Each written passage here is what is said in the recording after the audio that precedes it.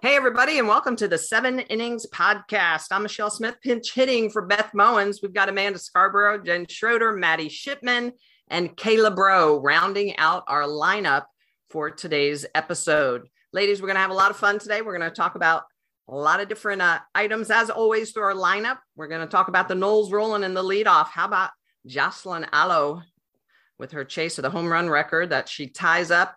Coach Hutch, we're going to talk about the Nutter coming up, and we're going to obviously shag some stats. So why don't we go ahead and jump in real quick and just get the ball rolling with the Knowles. Florida State looking really good in Clearwater. Amanda, what did you see out of not just Florida State, but the tournament in general? Well, Michelle, I know you worked so hard as well as so many other people to put the tournament together. So I just thought that it was awesome. The energy, the atmosphere, the games, the schedule, like all the things, like you just can't ask for anything more in February. So super appreciative of all the hard work and support that everybody put in to make that tournament awesome. And I just can't believe it's over because we looked forward to it for so long. With FSU, gosh, we got to see them, Michelle, their first game of the tournament and then their last game of the tournament. And they look pretty much the same. I mean, maybe got better like at the last game, but they look so good their first game and then so good their last game and all parts of the game. Like they were attacking balls on defense. Their pitchers were throwing first pitch strikes, working from ahead. Their hitters were swinging freely. So I truly felt like FSU looked like one of the top 2-3 teams in the country. And they were a ton of fun to watch this weekend, Maddie. Yeah, I think that they're a team that gets really consistent pitching in the circle, and then they have steady defense behind them. So you know that confidence really helps one another. But what I really like about their offense is that they're going to beat you in a different way on any given day. You know, you look at one game and they're stringing together single after single after single, scoring one run at a time. And then you flip-flop to another day and they're leaving the yard by about 40 feet. Michaela Enfield hit a ball last weekend that I don't think has landed quite yet. The entire stadium made the exact same sound effect with their mouth as soon as that ball left her bat. So I really think that they're a potent offense that's going to create havoc on the base paths along with some really big sticks in their lineup. I just want to give a little shout out to Edenfield because she might be one of the freshmen around the country who isn't putting up massive numbers like Olivia Johnson, right? We talked about her last week, but boy, is she getting it done. She was so impressive, like from a catcher standpoint, just getting to watch that UCLA Florida State game. She's someone who I looked at and thought, man, she is the future of the program. She is so good. And it seems like she's the type of athlete who's going to get nothing but better. As far as the Clearwater tournament, I just want to echo Amanda, Michelle, just great job, and Meg getting it together. But seriously, like the love that you have for your community, Michelle, it really showed. And just the people, I thought for those of you who weren't there, they had these volunteers in green shirts, a lot of old men, old women. And I say, you know, Florida's a retirement community. So these are like people 65 and up, and they all have their names on their shirt. Like Jack is in charge of the PA system and Bob is in charge of the scoreboard. And the pride that they had in their roles in Clearwater just really stood out. So that tournament had such a post-season feel in February. I can't personally remember seeing a better or bigger game in February than that UCLA Florida State game on Sunday night. One thing that stood out to me, I spent most of my time in a tent, not getting to watch games, just interviewing players, right? And at the end, our very last question that we asked every single person who came in the tent was pride in their conference. So we asked, like, it'd be Madison Shipman, finish this sentence, SEC softball is. And for the SEC, everyone talked about how they were the biggest and the deepest. They had pride in that. The Big Ten talked about academics and tradition. The Pac, they just really wanted to rely on their laurels. We're the champions. That's all they had to say, really. But the ACC was hands down who stood out to me in the tent, because they were preaching how everyone is scared of them, that they're the future. And I think Florida State was the very first team that kind of put them on the map. But the Clemsons and the Dukes, for me, this tournament really showed me that the ACC is on the rise and they're coming for everyone. And then I just need to give a shout out to Northwestern. I'm sure we'll talk about them a little bit later, but boy, did they impress me. And boy, am I excited to see them at the Mary Nutter coming up this weekend. Okay, Kayla, if we've left anything else, I'm coming to you. Sorry. Well, Jen, you just gave me so many chills. First of all, for the tournament and just the overall feeling that you got from the volunteers, I think I love that. And then beyond that, the ACC, they're confident. Just the fact that they say they're next, they're the future, and that is confidence right there. I love that. Teams should be afraid to play some of them, and teams should be afraid to play Northwestern. I was so stinking impressed with the Northwestern team. First of all, Danielle Williams in the circle is that good. She's got a filthy changeup, really quality movement coming in from the left side. I mean, she made some batters look stupid over the weekend. It was really fun to watch. And then beyond that, not only did they go and upset UCLA, they routed Clemson, but I thought they looked so mature. They just looked like they knew what they were doing. Their at-bats were strong. They were consistent. They went toe-to-toe with Faremo. They really challenged Valerie Cagle for Clemson. So I was just really, really impressed with the veteran feel that you got from Northwestern in a different way, like than Florida State. You know, they didn't seem like as complete, but they were right there with Florida State, pushing that complete team feel, defense, offense, and pitching in the circle. So it sounds like you guys are saying that Amanda's what we'll call a prophecy might come true of a couple of ACC teams showing up at the Women's College World Series. At least that's what it looks like here early in the season. So Washington goes 4-1. We talked about Florida State at 5-0. Northwestern 3-1. USF, a couple of surprises for me. So not that I'm not, thinking that these teams are not on the radar, but the fact that they came in and did really good in a tough field. USF at 3-1. Auburn, how about Auburn 4-1? Wisconsin again played very well. They ended up 3-3, but I was absolutely impressed. UCLA 3-2, Clemson 3-2, Michigan 2-2, and then a couple of teams that I was surprised on the downside that struggled a little bit, but were able to salvage part of the tournament was Tennessee at 2-3, Oklahoma State as well at 2-3, Notre Dame, but yeah, I think there were a couple teams as well with Texas and Texas Tech struggling. Neither of those teams able to pick up a win. So, when you have a field of 16 teams and so many highly ranked, you're going to get some great softball, and some teams are going to struggle and some are going to do well. And I think it ran the gamut in Clearwater this past weekend. And I appreciate everything that you guys say. I love this community. Clearwater, the people are amazing. They work very hard, and kudos to ESPN production, ESPN events for putting all this on, the city of Clearwater and Pinellas County, because there are people working year round. Even though it's a 4-day tournament, they're working 365 to make sure it goes off really, really well. So that's a recap of the safety. So I just wanted to say one last thing, just give UCLA a shout out, because I think that they played really well this weekend, even despite the fact that they lost 2 games, walk-offs and extra innings, but they lost Aaliyah Jordan. She went down this weekend. We're yet to find out her results, but that could have easily been something where they folded in that Sunday game. Maybe, with the way the FSU was playing, they might not have showed up or played great, but Aaliyah Jordan is such a good leader. You could see her in the dugout, just not letting them fall down, not letting her injury be a distraction. So I thought that UCLA really rallied around that injury, Jen. Yeah. And just to build off of that, Holly Acevedo, guys, man, did she come in and she had to have been throwing the ball at 4, maybe 5 different speeds, which really stuck out to me. When UCLA decided to take Faremo out of that game, I actually didn't personally agree with the call. It was the 3rd time through the lineup, but if you remember, she entered the game against Mudge. So Kaylee Mudge's 3rd at bat, and in Kaylee Mudge's at bat before, she K'd her on 3 pitches, and it was an ugly at bat. They decided to pull Megan, enter Holly, but I think that Holly's growth in this tournament really stuck out on multiple levels, and I was very impressed with her. So just a little shout out to her.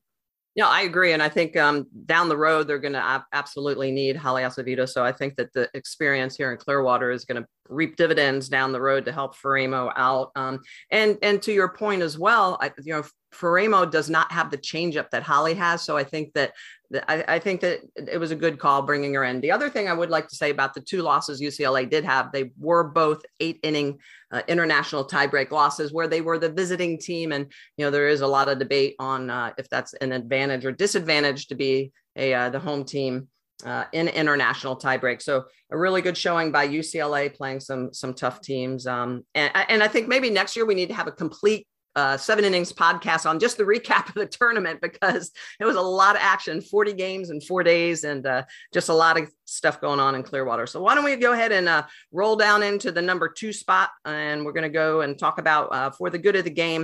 We're going to talk a little bit about the strike zone, time between pitches, and of course the safety bag that you were talking about, Amanda, with the injury. And we've seen a couple of injuries. So let's talk a little bit about the strike zone, some of the different things that we've seen. And I'll just put it right out there. And it's not because I'm a pitcher. I was also a hitter as well, but I think our sport, we've done so much to give the advantage to the hitters over the last 10 years. I think we need to start really looking at the strike zone and giving the benefit of the doubt on close pitches to the pitcher. Just my opinion. And it has to do a lot with pace of play, but also for the safety of the pitchers and the corners. I just think the game moves a lot better when the strike zone's a little larger. We don't watch this game to see hitters go up there and walk. We watch this game to see hitters go up there and swing. What do you think, Amanda? Yeah, I completely agree with you. I know that we talked about that a lot. It just is like there are more walks, the games are longer, the pace of play is so different. And when there are more walks and fewer strikes and there are more conferences because the coaches are coming out and more pitching changes, like that one thing, a smaller strike zone leads to several things that leads to longer games. And one thing that people love about our sport is the pace of play. So you also mentioned time in between pitches, and it just seemed like at times, and maybe it's because Michelle, you, Beth, and I had 2 3.5 hour long games. The pace of play seems so slow, like significantly slower than in years past. And so there did seem to be more time in between pitches and again, more conferences. So I think that was just something that really stuck out to us, just making sure that the umpires are enforcing that, the time in between pitches rule. And also, just to consider maybe a clock on the field, like they do in international play, like maybe that's something that we could incorporate. But I think with all the collisions, I don't know, the safety bag just seems like it's something that we need. I feel like it's happening 6-7 times a weekend right now. Yeah. And let me interject real quick. The time between pitches, the rule is it's 10-10-5, right? So it's broken out into those 3 segments. It's 10 seconds to step on the pitching plate. It's 10 seconds to take the signal and bring your hands together. Once your hands come together, you have 5 seconds to deliver the ball. So it's 25 seconds, which, if we were to sit here with 25 seconds of silence, it would feel like an eternity. And when pitchers are using all 25 seconds, it does feel like an eternity. So it does break down also the fact that if you get on the rubber, your hands come together, and let's say that only took 10 seconds, you still only have 5 seconds to deliver the ball. But I do think you're right. I mean, in international play, we have a clock on the field. It's very visible for everybody to see, the umpires to see. And when it runs out, it's obvious that there's an infraction. So I think that's something that could be added. But I'm interested in hearing from, and Jen, I know you're going to go both ways as a catcher, but Maddie and Kayla, what you think about as hitters about the strike zone. So I want to hear what your thoughts are on that.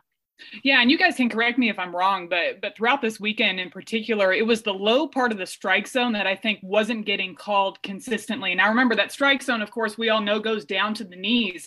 And there were several times, of course, I was not a pitcher, but I'm sitting back going, man, I would want that called. And if I was on defense, if I was the pitcher, I would want those pitches called, because to make an adjustment, you're going to have to bring that ball up to about mid-thigh, and that's the sweet spot for a lot of these batters. That's exactly where they want it. So there were some really, really good pitches that were on the corner of the plate, right about knee high, that were not getting consistently called for strikes. So to your point, the pitchers are having to make these constant adjustments. And then you add onto it just the pace in between pitches. And I know it almost seemed like that was kind of a strategy to make some batters uncomfortable with how long in between pitches was happening. But it is interesting on the flip side, talking to some of these coaches about how they like to have their pitchers have that faster rhythm in between pitches. So I think you're seeing kind of 2 different schools of thought on that. I know like Florida State was taking a little bit longer in between pitches, but then you look at a Northwestern, part of their strategy, they don't use the armbands because they want their pitchers looking up at their catcher. They want them looking up at the batter, really engaged in the game and having that fast pace in between pitches.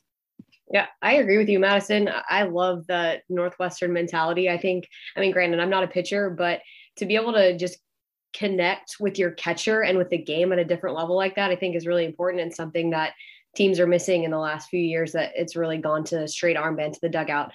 Going back to the conversation about the strike zone, the most important thing to me as a batter is that the strike zone's consistent. So if we get to a place where the strike zone, yes, it might be a little bit wider, a little bit lower, whatever it may be, as long as it's consistent, I can adapt to that and I can make sure that I have quality at bats because my knowledge is going to be there.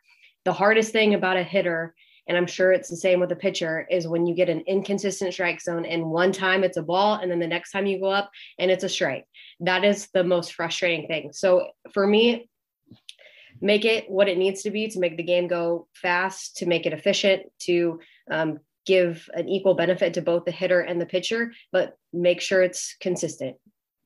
I had 3 things written down for this topic, knowing we were speaking about it. Number 1 was consistency, Kayla. I completely agree. And I think that isn't just for a hitter, that's for the defense as well, right? For me, as a catcher, I want to know, like from a framing standpoint, I'm not going to stick a pitch for very long that I know is going to be a strike, because I've always developed or I've already developed a relationship with the umpire behind me that we already both know the strike zone, right? And that helps the pace of play. When I know a ball that hits the corner of the plate on the outside is going to be a strike, I don't stick it as long and I toss it right back to the pitcher because I know it's automatically going to be a strike. The second thing that I had written down was how to converse with an umpire, because you guys look at this from a pitcher perspective and a hitter perspective, but I'm looking at this from a catcher's perspective. And to me, there is nothing worse than, for me personally, there's nothing worse than a catcher who isn't helping her pitcher and her defense as much as she can be helping them. So what really stuck out to me this weekend were catchers that were setting up and shifting their body way outside of the strike zone. And then the ball clips the plate. But because the catcher's body is on the outside part of the strike zone, they're not getting that call. The movement a catcher has can impact the strike zone. Should it? No. But does it? Yes. Then I was seeing so many catchers physically turning around to have conversations with umpires asking about the strike zone. So for me, it's knowing how to develop that relationship with an umpire that's going to help the pace of play, help the pitchers, and help the defense. And then the third thing I had written down was armbands. Because Michelle, you tell me that there's 10 seconds to take the sign. If we all right now were to say, Maddie, 5, 4, 3, 2, and then you were to repeat 5, 4, 3, 2, we're at 15 seconds already. So there is no way we're hearing these numbers being repeated 3 times, 4 times. There is no way that that is only taking 10 seconds. It has to be taking more, right, Michelle? Yeah, absolutely. And pace of play is a big thing. I mean, we could have a whole nother, here we go. This is our third podcast we could have on signs and letting pitchers and catchers call their own game, or even just relaying strength and weakness from the of the hitters and from the dugout instead of every single pitch. But yeah, it is part of an issue. I'd love to see more of the upperclassmen be able to call their games and make a difference. But I mean, again, I could talk about that for hours. Another thing I wanted to add real quick about the safety base. I've been a proponent of the safety base. I think it's needed in the game. Internationally, our sport uses it. There's just a lot of commotion at first base. Our first basemen typically can be coming back to the bag, up to the bag, our second baseman covering. So all the different directions that defenders are coming toward first base, it just creates a lot of action going on as the runner approaches. And we, unfortunately, as you mentioned earlier, Amanda, we saw Aaliyah Jordan after first base go down with an injury. How about last year, Bailey Dowling as well for Alabama? She had a season-ending injury. She blew out her ACL. I know that Patrick Murphy is a big proponent of it. I really hope that conversation continues to be talked about, because I do think it's a rule change that we need. And before we go on to the number 3 spot, let's talk a little bit more about today. What's today, ladies? It's 2/22/22. So the deuces are wild. Thought we'd talk a little bit about that. I was doing a little research on it. You see some teams, Arkansas, other teams, they're always on the bill of their hat with their 2 fingers with the deuces wild. And if you actually look it up on the Google machine, it says deuces wild from a baseball and softball perspective is 2 balls, 2 strikes, 2 outs, and 2 runners on base. So the deuces are wild today here on the 7 Innings podcast. All right, let's roll down to the number 3 spot, talk about Jocelyn Alo, and hello, goodbye to the home run record, or at least it's tied for now. She ties Lauren Chamberlain. And I thought some of these numbers were very interesting. So her 95th home run comes over the weekend. Lauren Chamberlain hit 95 home runs in 220 games, 607 at bats. Her last home run came in her last career at bat at Alabama, because her career ended at Super Regionals in Alabama. So Jocelyn, however, she did it in 5 fewer games, 215 games, but more at bats, 634 at bats, 95 home runs, tied with Lauren Chamberlain. And also that 2-run home run that she hit, she also broke the RBI record at the University of Oklahoma. So that's now 256 RBIs, beating Lauren Chamberlain's RBI record at 254. Yeah, I was doing a little research. So one, Patty Gasso was quoted saying, she's the best hitter I've ever seen, which is a bold statement because let's think about it. Patty Gasso hasn't just coached great hitters. She's been around the game for a long time. So if she's the best hitter that she's ever seen, that's the best hitter this game has ever seen. She's had 24 less games than Cautiana Malga, 46 fewer than Harper, 49 fewer than Newman. There's a lot of people on social media who believe that she should have an asterisk by her name because that 2020 season was cut short. Maddie, the fans can't see you at home, but I can see you just shaking your head vigorously. So tell me your thoughts on that. No asterisk next to it. What she's been able to accomplish is incredible. I don't care. These girls have had to deal with so much off the field that I think that from a fan perspective, it's hard to realize that and to realize that you're talking about, 18 to 22-year-old young women, and what Jocelyn Alo has done in her career is not just great for her. It's not just great for Oklahoma, but it is great for the sport of softball. And what I think is so special about this is the support that she is getting from the entire softball world, from Lauren Chamberlain herself. Her might be her biggest fan. And it kind of reminds me of the interaction between Bailey Hemphill and Kelly Kretschmann last year when Bailey Hemphill broke Kelly Kretschmann's record, and the video, watching Kelly's reaction to her hitting that ball out of the park and just how proud she was, I think is just a statement of these former players wanting the legacy, like the legacy of their program to live on and to grow the game of softball. I think it is so, so important. Lauren Chamberlain is one of the best ambassadors of the game of softball, really to ever come around. And I think that Jocelyn Alo has just, again, she's done something that nobody could ever imagine ever happening, right? Lauren Chamberlain, one of the best home run hitters I've ever seen, one of the best people I've ever been around as well. And for Jocelyn to do what she's been able to do, don't put that asterisk next to it. She deserves every bit of this home run record. Yeah. And I mean, I think what you have to really think about with the asterisk is, she got, I think it was like in 2020, you get like 20 more games, or I think they only made it about 20 games. She's going to blow these numbers out of the water. So even if she didn't have that extra 20 games, I mean, we're not even close to in this season. She was going to beat it regardless based upon the rate that she's hitting the home run. So asterisk aside, I mean, it's going to be a lot harder to beat in the future because she had those 20 extra games. And let's not forget that Chamberlain was hurt. So, I mean, unfortunately, Chamberlain had less games. So she doesn't get an asterisk to say, hey, I would have hit more if I was healthy. It just doesn't work that way. Life doesn't work that way. So no asterisk needed. And, I think somebody like Alo, she gets so much credit for being a home run hitter, but I would also like to shout out for her being a quality hitter, period, because she's still batting 500. She's still pumping the RBI numbers, even if it's not by the long ball. She's got 15 hits. 7 of those are her home runs. So she still hits for average, can go gap to gap power, only has 2 strikeouts. That's usually an indication of a big time home run hitter, is they'll have tons and tons of strikeouts. She only has 2. So she's putting bat on ball very, very often, only 2 walks this year too. So people aren't pitching around her. So she's a really, really talented hitter. So kudos to her for not only just having the natural ability to hit the ball to the park, but being a good mechanic, quality AB type of hitter at the plate as well.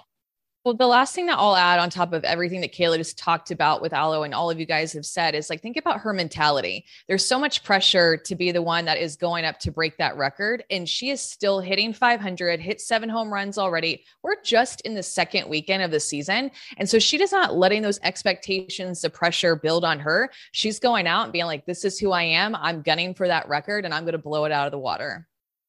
Yeah, I agree. Really, really good points. A lot of times we see folks going over for records, and it doesn't matter what sport it is. It takes them a while because of the pressure of it, and she just blew right through that. So the next question then is going to become, how many RBIs is she going to end with as well? So the season record was set in 1995 by Laura Espinoza at 128 RBIs. That's a ton of RBIs. And obviously we know our own Jenny Dalton-Hill owns the NCAA career record at 328. She's 72 RBIs away from Jenny Dalton-Hill's record. I don't know. I think it could be attainable with this type of team that Oklahoma has, because obviously going to be a lot of folks on base for her. So we'll see if she can hunt down that record as well. So that's going to take us to spot number 4, Hutch Heaven. Let's talk a little bit about Coach Hutch from the University of Michigan, her 38th season. She tied Coach Candrea. She's got 5 wins so far this year. They're both at 1,674 wins. Whew, that's a lot of games. Coach Candrea did his over a 34-year career. Coach Hutch, again, as I mentioned, in her 38th season, winningest coach of all time. She goes to the Duke Invitational this weekend. Northern Kentucky will be their first game, then a couple of games against Duke, Army, and then Northern Kentucky again. Ladies, any thoughts on Coach Hutch? I know personally playing against her, she's fun, and we obviously love talking to her. She's one of the best in the game. Man, she is just one of a kind. I don't think you can have a conversation without Hutch and have a better appreciation for the sport, where it started, where it's come from. Let's just talk about her career a little bit. I don't think many people realize that she actually played at Michigan State, and her entire coaching career, mostly majority, has been spent at the University of Michigan. When I got to talk with her this weekend, she told me 2 stories that really stuck out that I'd like to share with you guys. One, it's that her and Mike Candrea have a golf date at the end of this season. They already have it on the calendar. And she said the last time that they played around, he beat her up pretty good, and that she is going to get there a week early and practice for this match. And I said, Hutch, you do realize that he's going to be practicing all year long because he doesn't have a team to coach. And she just like stopped, and it's very rare that you catch her off guard. She stopped and she giggled for a second. The second story she told me was about her appreciation for Coach Enquist, because I don't think you could talk about what legacy Mike Candrea has left and Carol Hutchins has left without talking about Sue Enquist and the impact that she's had on our game. And if you remember, the only national championship that Michigan has came against Coach Enquist. So they have a very deep rivalry. But she talked about being a Michigan kid coming out to Southern California, and Sue Enquist is a surfer. She gets up every morning and surfs, and how she invited her to come and surf. And Hutch said quickly she learned she wasn't trying to teach her how to surf. She was trying to drown her, because Coach Enquist is out there surfing, catching waves. And Hutch said she was like, just like had her arms up in the air, like, help, help. And she said they got done and they got out of the water, and Hutch looks at her and she goes, you're a hell of a softball coach, but you're a terrible surf instructor. And so what I took away from our conversation wasn't just the legacy that she's leaving on softball, but that this sport is really relationship based, and that Hutch's players admire her. The relationships that she has with the other coaches that she's shared memories with inspires all of us to just be better people. And one of the legacies that she's most proud of leaving is what they do for breast cancer research. Every single year, they have a big event at Michigan where they get to raise funds for breast cancer research. Last year, they raised over $100,000 online. They went completely digital, completely virtual, and they were still able to raise $100,000 online. So she's really excited this year to get the chance to do it in person. And they have a goal of raising $200,000 at their event this year. So when that comes, I'm sure we'll talk about it. But those are just a couple stories that I want to say about Coach Hutch. Yeah, definitely not one to talk about herself at all.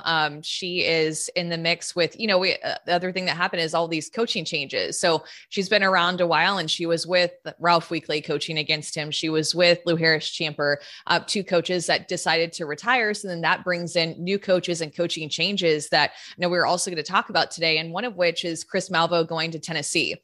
And you look at how he was so successful at Missouri with building their offense. And now after 2 weekends with Tennessee is only hitting 248 as a team, which to me is very surprising, especially because they had a solid offensive team last year. I thought that they would just be hitting better to this point. I mean, 248 is not a great team average.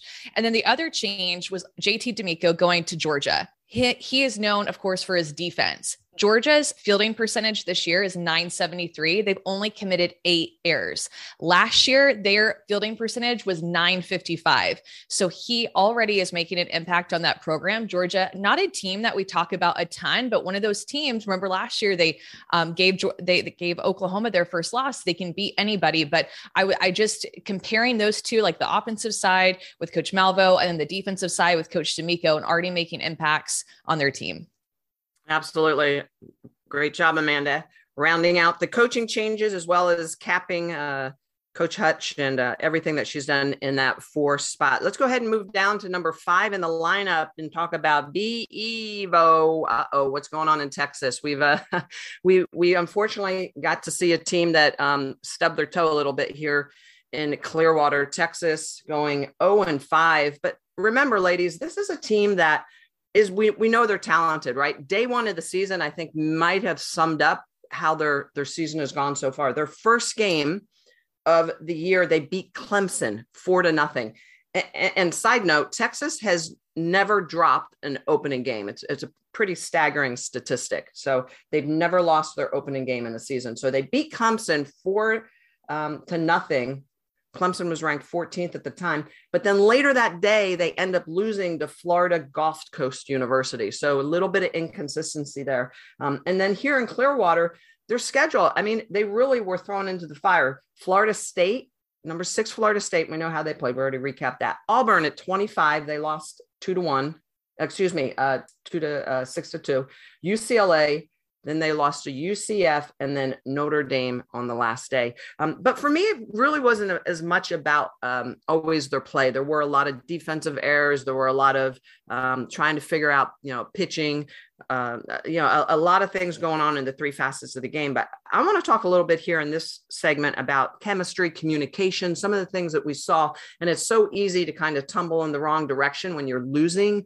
But we also saw teams that lost that still were very positive, and you could see that the chemistry was going on in the dugout. So what are your thoughts about what you saw this weekend, also about the communication and the chemistry?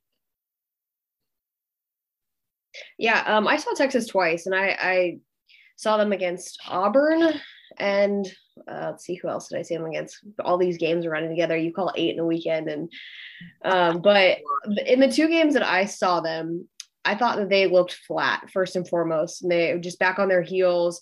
Not a ton of energy. They just kind of felt a little bit lost out there. And I think that's one of the things that shows your first sign of maybe not knowing your team's identity, not necessarily figuring out the cohesiveness of your team yet. And then all of a sudden you start to lose, and then that bridge breaks a little bit more aggressively and starts to get worse and worse. So for me, I looked at a Texas team that, like you said, has all the talent in the world, has a deep pitching staff, which just flat out got hit, by the way, this weekend. I mean, they gave up 75 hits and 73 innings on the season so far. They're just getting hit, leaving the balls over the middle of the plate. So as your backs are against the wall, things start to crumble. I don't know.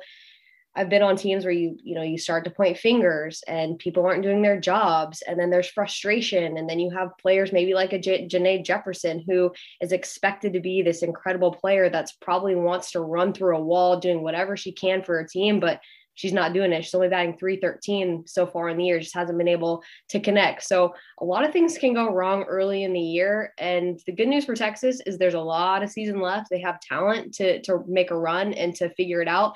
But I just, first and foremost, the energy was lacking, and the team chemistry was 100% lacking for Texas to me. Look, I think we all know this about Texas. Individually, they're talented. We can't deny it. They are talented. Jane Jefferson has the chance to be only the second 4-time All-American at Texas. I think when a team struggles like Texas does, you have to look at leadership. And leadership can come from different people. It can come from the coaching staff, or it can come from seniors. Heck, it could come from freshmen. It seems to me like Texas is struggling with their identity, who they are, and they do not have a leadership. They don't have leadership. They don't have, I'm trying to watch my words and be nice about this because I can be very judgmental at times, but it just seems like they are blowing whichever way the wind blows. And if they want to turn their season around, it's got to come from either that coaching staff somehow, or it's got to come from a group of players who are going to sit everyone down and say, look, what do we want out of this season? Because right now, when you look at Texas, you do not see a team that wants to win. Just blatantly, they do not look like they care about winning softball games or not. That's my 2 cents. Well, no, and I do think it's an important conversation because we've all said this. We all know this. You look at paper, they are an extremely talented team. You go through their entire roster, they are stacked. They can pitch. They should be fielding better than what they're fielding. They can hit. I think what it comes down to is it's the X factor, how important it is that you like the people to your left and to your right, that you want to be on the field with them, that you want to be in that environment every day.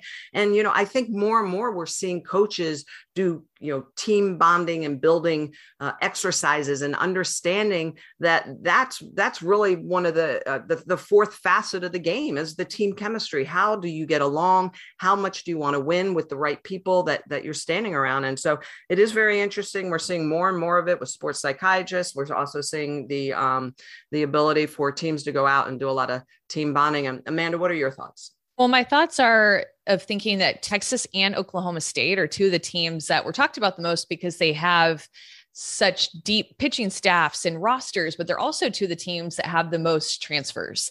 And so that, of course, is going to bring people who have come from different coaches, different cultures, and then you're trying to get them to mesh together. And we saw that for like a team like Louisiana last year too, who had a ton of transfers on their team. So I'm wondering, when just reflecting back to last weekend, and two of the teams that just didn't have the best records at the end of the weekend was Oklahoma State and Texas, if that is having anything to do with their chemistry and connection.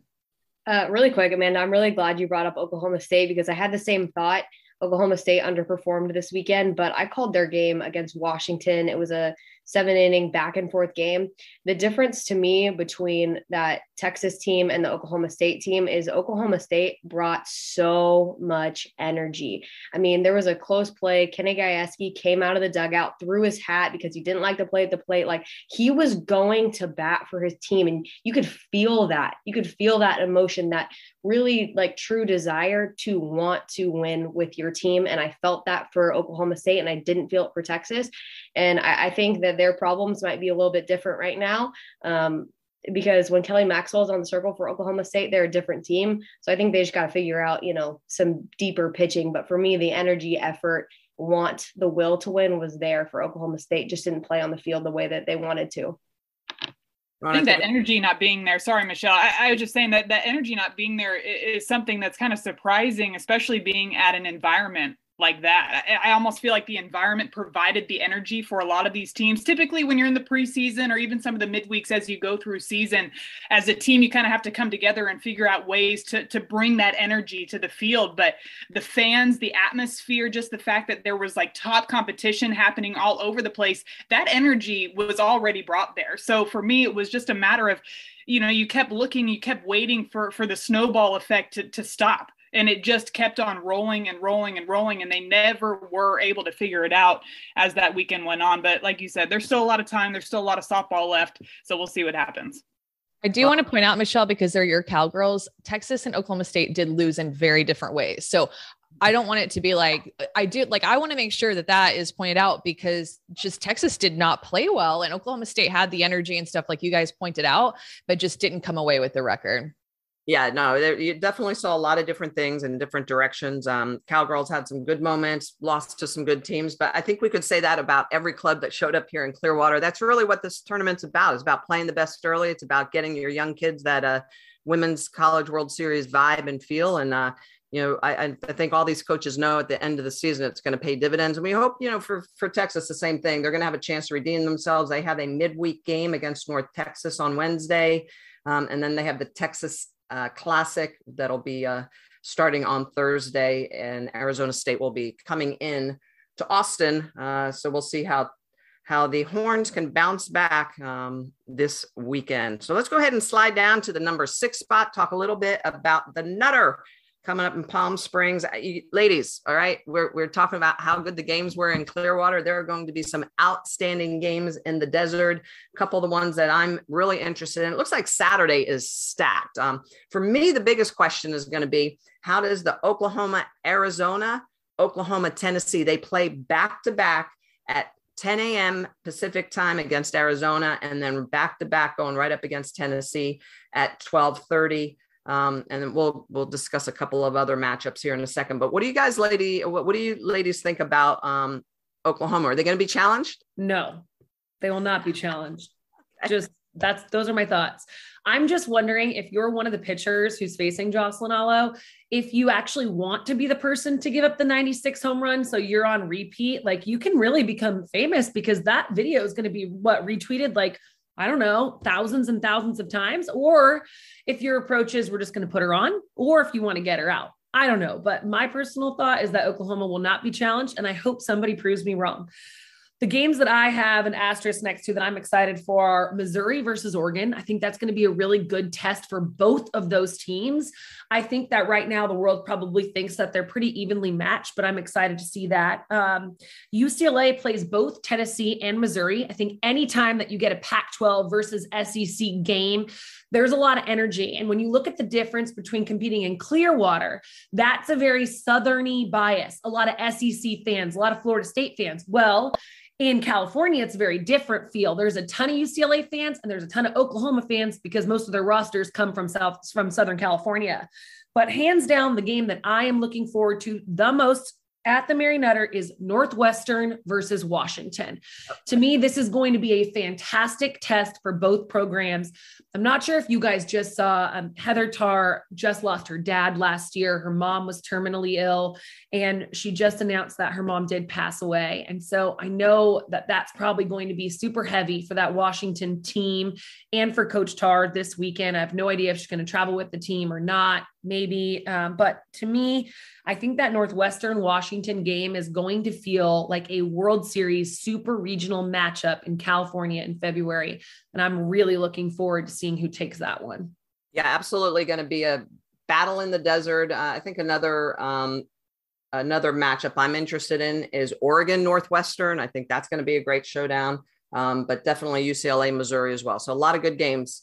Yeah, I was just going to say that I hope that we see Brooke Yanez for Oregon, and I hope that we see Ashley Rogers for Tennessee, because I think for both of those teams going into a weekend like the Mary Nutter, that could make or break their weekend. Ashley Rogers only pitched a couple of innings in Clearwater and then unfortunately came out and we didn't get to see her pitch anymore. So that really could make a huge difference for both of those teams this weekend.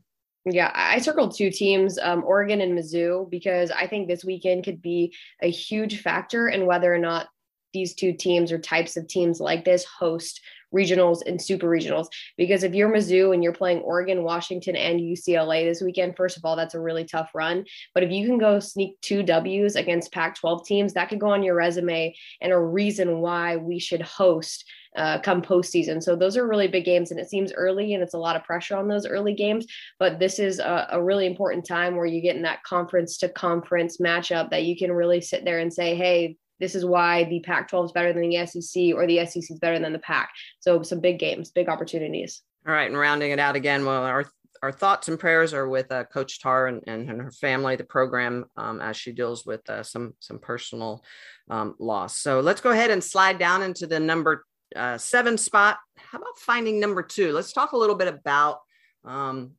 aces, deuces, right? As Coach Hutch likes to say, we've got a lot of programs. Alabama, for one, with Fouts and Kilfoyle. How about Oklahoma State with Maxwell and Elish getting into her pitching form after 2 years off? Also Morgan Day. How important is it for a number 2 versus a pitch by committee or pitch by staff? We see that with Washington, with Gabby playing and then it's all hands on deck. What are your thoughts on how important it is to have a number 2 versus to have to pitch by committee after your ace takes the circle? I think it's huge to be able to have 2 different pitchers that complement each other really well, because from an offensive standpoint, it makes it really difficult to have to prepare for 2 different types of pitching, whether it be one maybe a rise ball and the other one's a drop ball pitcher. You kind of have to have that in the back of your mind before you step up to the plate, who you're going up against. And when it comes to preparing for these teams too, you spend all week practicing, a drop ball and a rise ball, 2 completely different swings. The deuces, the pair of deuces that I was really impressed with this past weekend was Virginia Tech and Keeler Rochard and their freshman Emma Lemley. They might not have come out with the win, but they are very, very, very tough pitchers to hit against. A lot of spin, a lot of movement. We already know that Keeler Rochard is one of the best in the country. And I always try to think, what would be my game plan going up against pitchers? And if I have a hard time even coming up with what a game plan would be to go up against them, then you know that they're really good, right? Because the ball's just moving all over the place. And I think for a team like Virginia Tech to have somebody like Lemley to be able to back up Rochard, I think they're going to be really dangerous down the stretch of season. I just want to give a shout out to Allie Shipman because I know you wouldn't, Maddie, but I think if you're trying to figure out what your game plan is going to be against those 2, maybe just text your sister because she seemed to figure it out this weekend. So hacking at the rise ball apparently is a hereditary trait because it was about up at her eyeballs and she just launched that thing. So my rise ball 11 heart was so proud watching that one leave the yard. Yeah, I hear that's genetic. That does maybe get passed through from generation to generation. But the way that you talked about Lemley and the way that she threw against Alabama was very similar to the way that Jordy Ball threw against UCLA. I mean, those are big time teams that they're going up against, the best teams that they've ever pitched against in their lives. And not just the results that they were getting with the tons of strikeouts, but their rise ball was so similar, explosive, getting those teams to just chase. And speaking of Jordy Ball and Oklahoma, I think a big question mark for Oklahoma with G. Juarez graduating last year was who's going to pitch for them, because we know that they can hit. We know that they have one of the best offenses in the country, but the question mark was, who's going to step up? Well, newsflash, Oklahoma hasn't even given up an earned run. We talk so much about Allo and the home run chase, but 10 games, 0 earned runs. So Jordy Ball, Nicole May, Hope Trotwine, they're all stepping up for Oklahoma, and they haven't played the toughest of tough schedules. They'll definitely get challenged more this weekend. But I mean, come on, they've not even given up an earned run yet. And, there's a lot of run rules, so they don't pitch a full 7 innings, but still. Yeah, that's what you call a 3-headed monster, Amanda. And that's even tougher than just having a 1-2 punch to try and plan for, again, because you're thinking potentially you're going to face a different type of pitcher 3 days in a row in a 3-game series. And that's tough because, you only have so much time to prepare as a hitter. You can only watch so much film, and, as easy it is to sit there and look at it and be like, oh, well, you just come up with 3 different game plans. So it doesn't really work that way. So really tough. The other team that's got a potential for a 3-headed monster is Florida right now. They're using all 3 pitchers, Elizabeth Hightower, Lexi Delbury, the freshman, and then Natalie Lugo. They're another team that's going to have depth in the pitching circle. And then another team that I'm looking for an interesting pitching dynamic is that Washington pitching dynamic, where Gabby Plain is definitely ace pitcher, 1A star, put her in the circle in your big games. But I think they're going to use their entire staff just to fill in the gaps. They're pitched by committee on the backside. So that's another situation where it's tough to prepare as a hitter because you don't know what order the staff's going to go in on that day 2 game. You don't really have a ton of intel on each of them. It's confusing as a hitter. So, sometimes on those, I'm not going to lie to you, as a hitter, you just go in and say, you know what, I'm just going to go up and trust my stuff, not worry too much about a game plan, and just go attack a strike that they throw me. All right. And talking about who's in that 2 spot on 2-22-22. I love the way we're bringing the 2s into the podcast here this afternoon. All right, let's go ahead and slide into the 8 spot. You know what that is? It's time to shag some stats. This week on Shaggin' Stats.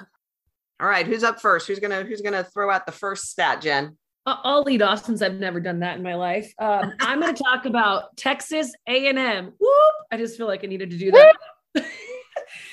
They are leading the NCAA in both batting average. Haley Lee is hitting 55. And Texas A&M is a team we haven't really talked about much at all on this podcast, but they're also leading the country in ERA. Mackenzie Herzog has a 0 ERA. Now, mind you, there are multiple people who have a 0 ERA, but when you happen to go to NCAA.com, she's the first name on that list in the 0 column.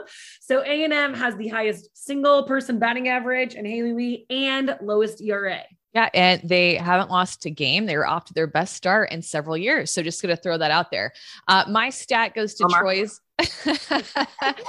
Troy's pitcher, Leanna Johnson. She has 69 strikeouts, leads the country with that 69 strikeout mark. And also, we've only had 2 weekends, but she's gotten Sunbelt Pitcher of the Week for both weekends. Yeah, to follow up too, Leanna Johnson had a great season last season, of course, making it all the way to regionals at Tuscaloosa with Troy. But I'm going to break the rules. I kind of have 2. One of them is a follow-up from last week, talking about Mia Davidson. She hit her 72nd home run, which officially makes her the new all-time SEC home run leader, passing up Lauren Hager. But my other stat, I'm going to kind of look forward to a matchup this weekend between Louisiana's batting average. Their team batting average is .453 going up against Alabama this weekend with the team ERA of .89. So that one should be a good showdown. All right. So on this podcast, Shaggin' Stats, I think I've had Kayla Kowalik as my Shaggin' Stat multiple times. And it just felt right today that I'm going to give my Shaggin' Stat to a Kowalik, but it's not Kayla. It's her sister, Gabby. Her twin sister was the A10 player of the week. She's from St. Louis. She hit .533 on the weekends, 8 hits, 4 RBI, and 2 triples. So congratulations to Gabby Kowalik making the show for the first time. I love it. I love it. All right. And I'm going to go with Michaela Edenfield. We talked earlier about that home run shot. I'm going to say the stat is 270. That's how far the ball went. She's hitting .458, 4 home runs on the year. And it was that big blast in the UCLA game that helped the Noles win that game. And let's go ahead and roll into the number 9 spot, ladies. Player of the week. I know our stats could have sounded like some ammunition for who we're going to pick for player of the week, but I'm going to go from the hitters to the pitchers. I'm going to talk a little bit about my thought for player of the week for the 7 Innings podcast is Catherine Sandercock. She was outstanding in Clearwater, 21 2/3 innings pitched, an ERA below 1, 4 wins and a save. And as Beth Mowins liked to coin it, she was part of a CONO, a combined no hitter against UCF. So that's my thoughts on player of the week. Who else you got out there? I've got Jocelyn Alo. We've talked about her enough, but here are her stats the weekend. They're impressive. 9 for 15 with 5 home runs on the weekend, 2 doubles, and 11 RBIs. Those numbers are just hard to beat. She was my pick too, Jen. I mean, and she ties the record. She was for sure my pick. What do you guys got, Kayla and Maddie? Yeah, I don't know if this is going to win player of the week, but, after I called the Clearwater tournament, I just had to sit there and who was my player of that tournament? Who was the best hitter specifically that I saw? And it was Bailey Klingler from Washington. I mean, she's just a stud. And this is kind of like a stats aside thought, but every single time that she came up and there was an opportunity for her to hit something that was either a game-winning hit, a game-tying hit, she did it. She's just clutch. She has 5 home runs on the year. I mean, she's a stud. I don't have any stats to say, but she would just get my vote from who was the best player that I saw this weekend. It was Bailey Klingler. Okay, Kayla, I think you and I are kind of on the same page on this, and you guys have mentioned so many great players that had fantastic weekends. But I think to Kaylee Harding, and of course we all know that she got that walk-off hit against UCLA, but we all know that our game is so much a game of failure, and how do you deal with that? She was 0 for on the entire day leading up to that and she was 0 for 3 in the UCLA game with 2 strikeouts. But I think that really speaks volumes to just the mentality and the confidence that Florida State team has. And she did not get down on herself, ended up coming up big when her team needed it the most. So for me, that's something that just really stuck in my mind and stood out from last weekend. All right. So a lot of amazing play this week, but I think we're going to have to go with Jocelyn Alo just because she sets the record. She's got that 95th home run in the books, looking to break it this coming week. We'll see if she'll be able to do that at the Nutter. So a really, really good podcast, ladies. I appreciate everybody with their time, our passion for our sport. Jocelyn Alo, the 7 Innings Player of the Week in our Deuces Wild podcast.